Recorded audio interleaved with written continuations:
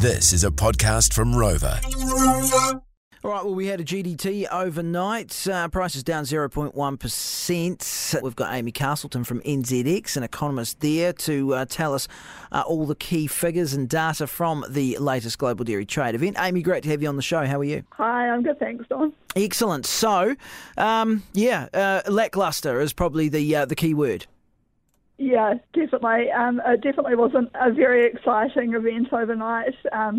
Honestly, not so unusual at this time of year. Things tend to be pretty slow in January.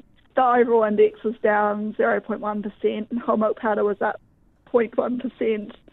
And we saw pretty small moves across all of the key commodities. The largest move was actually in cheddar, which was up 4%. But it's still within range of the prices that it's been trading lately.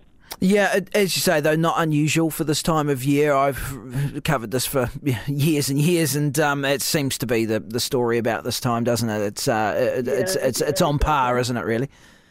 Yeah, and I mean, it's also Lunar New Year for the Asian economies, so a lot of those buyers don't do much activity at this time of year. They're more interested in holidays as well.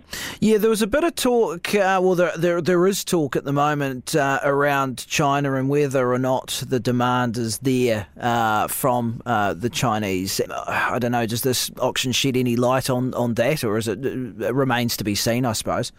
Yeah, it's still pretty murky. So North Asia, which is the region that incorporates China, was present at the event. They were buying a few of the commodities. They bought more than they have previously and a little bit more than last year, but for whole milk powder, so that key commodity for us, they didn't buy as much as they did last time, and definitely not as much as they did at the same time last year.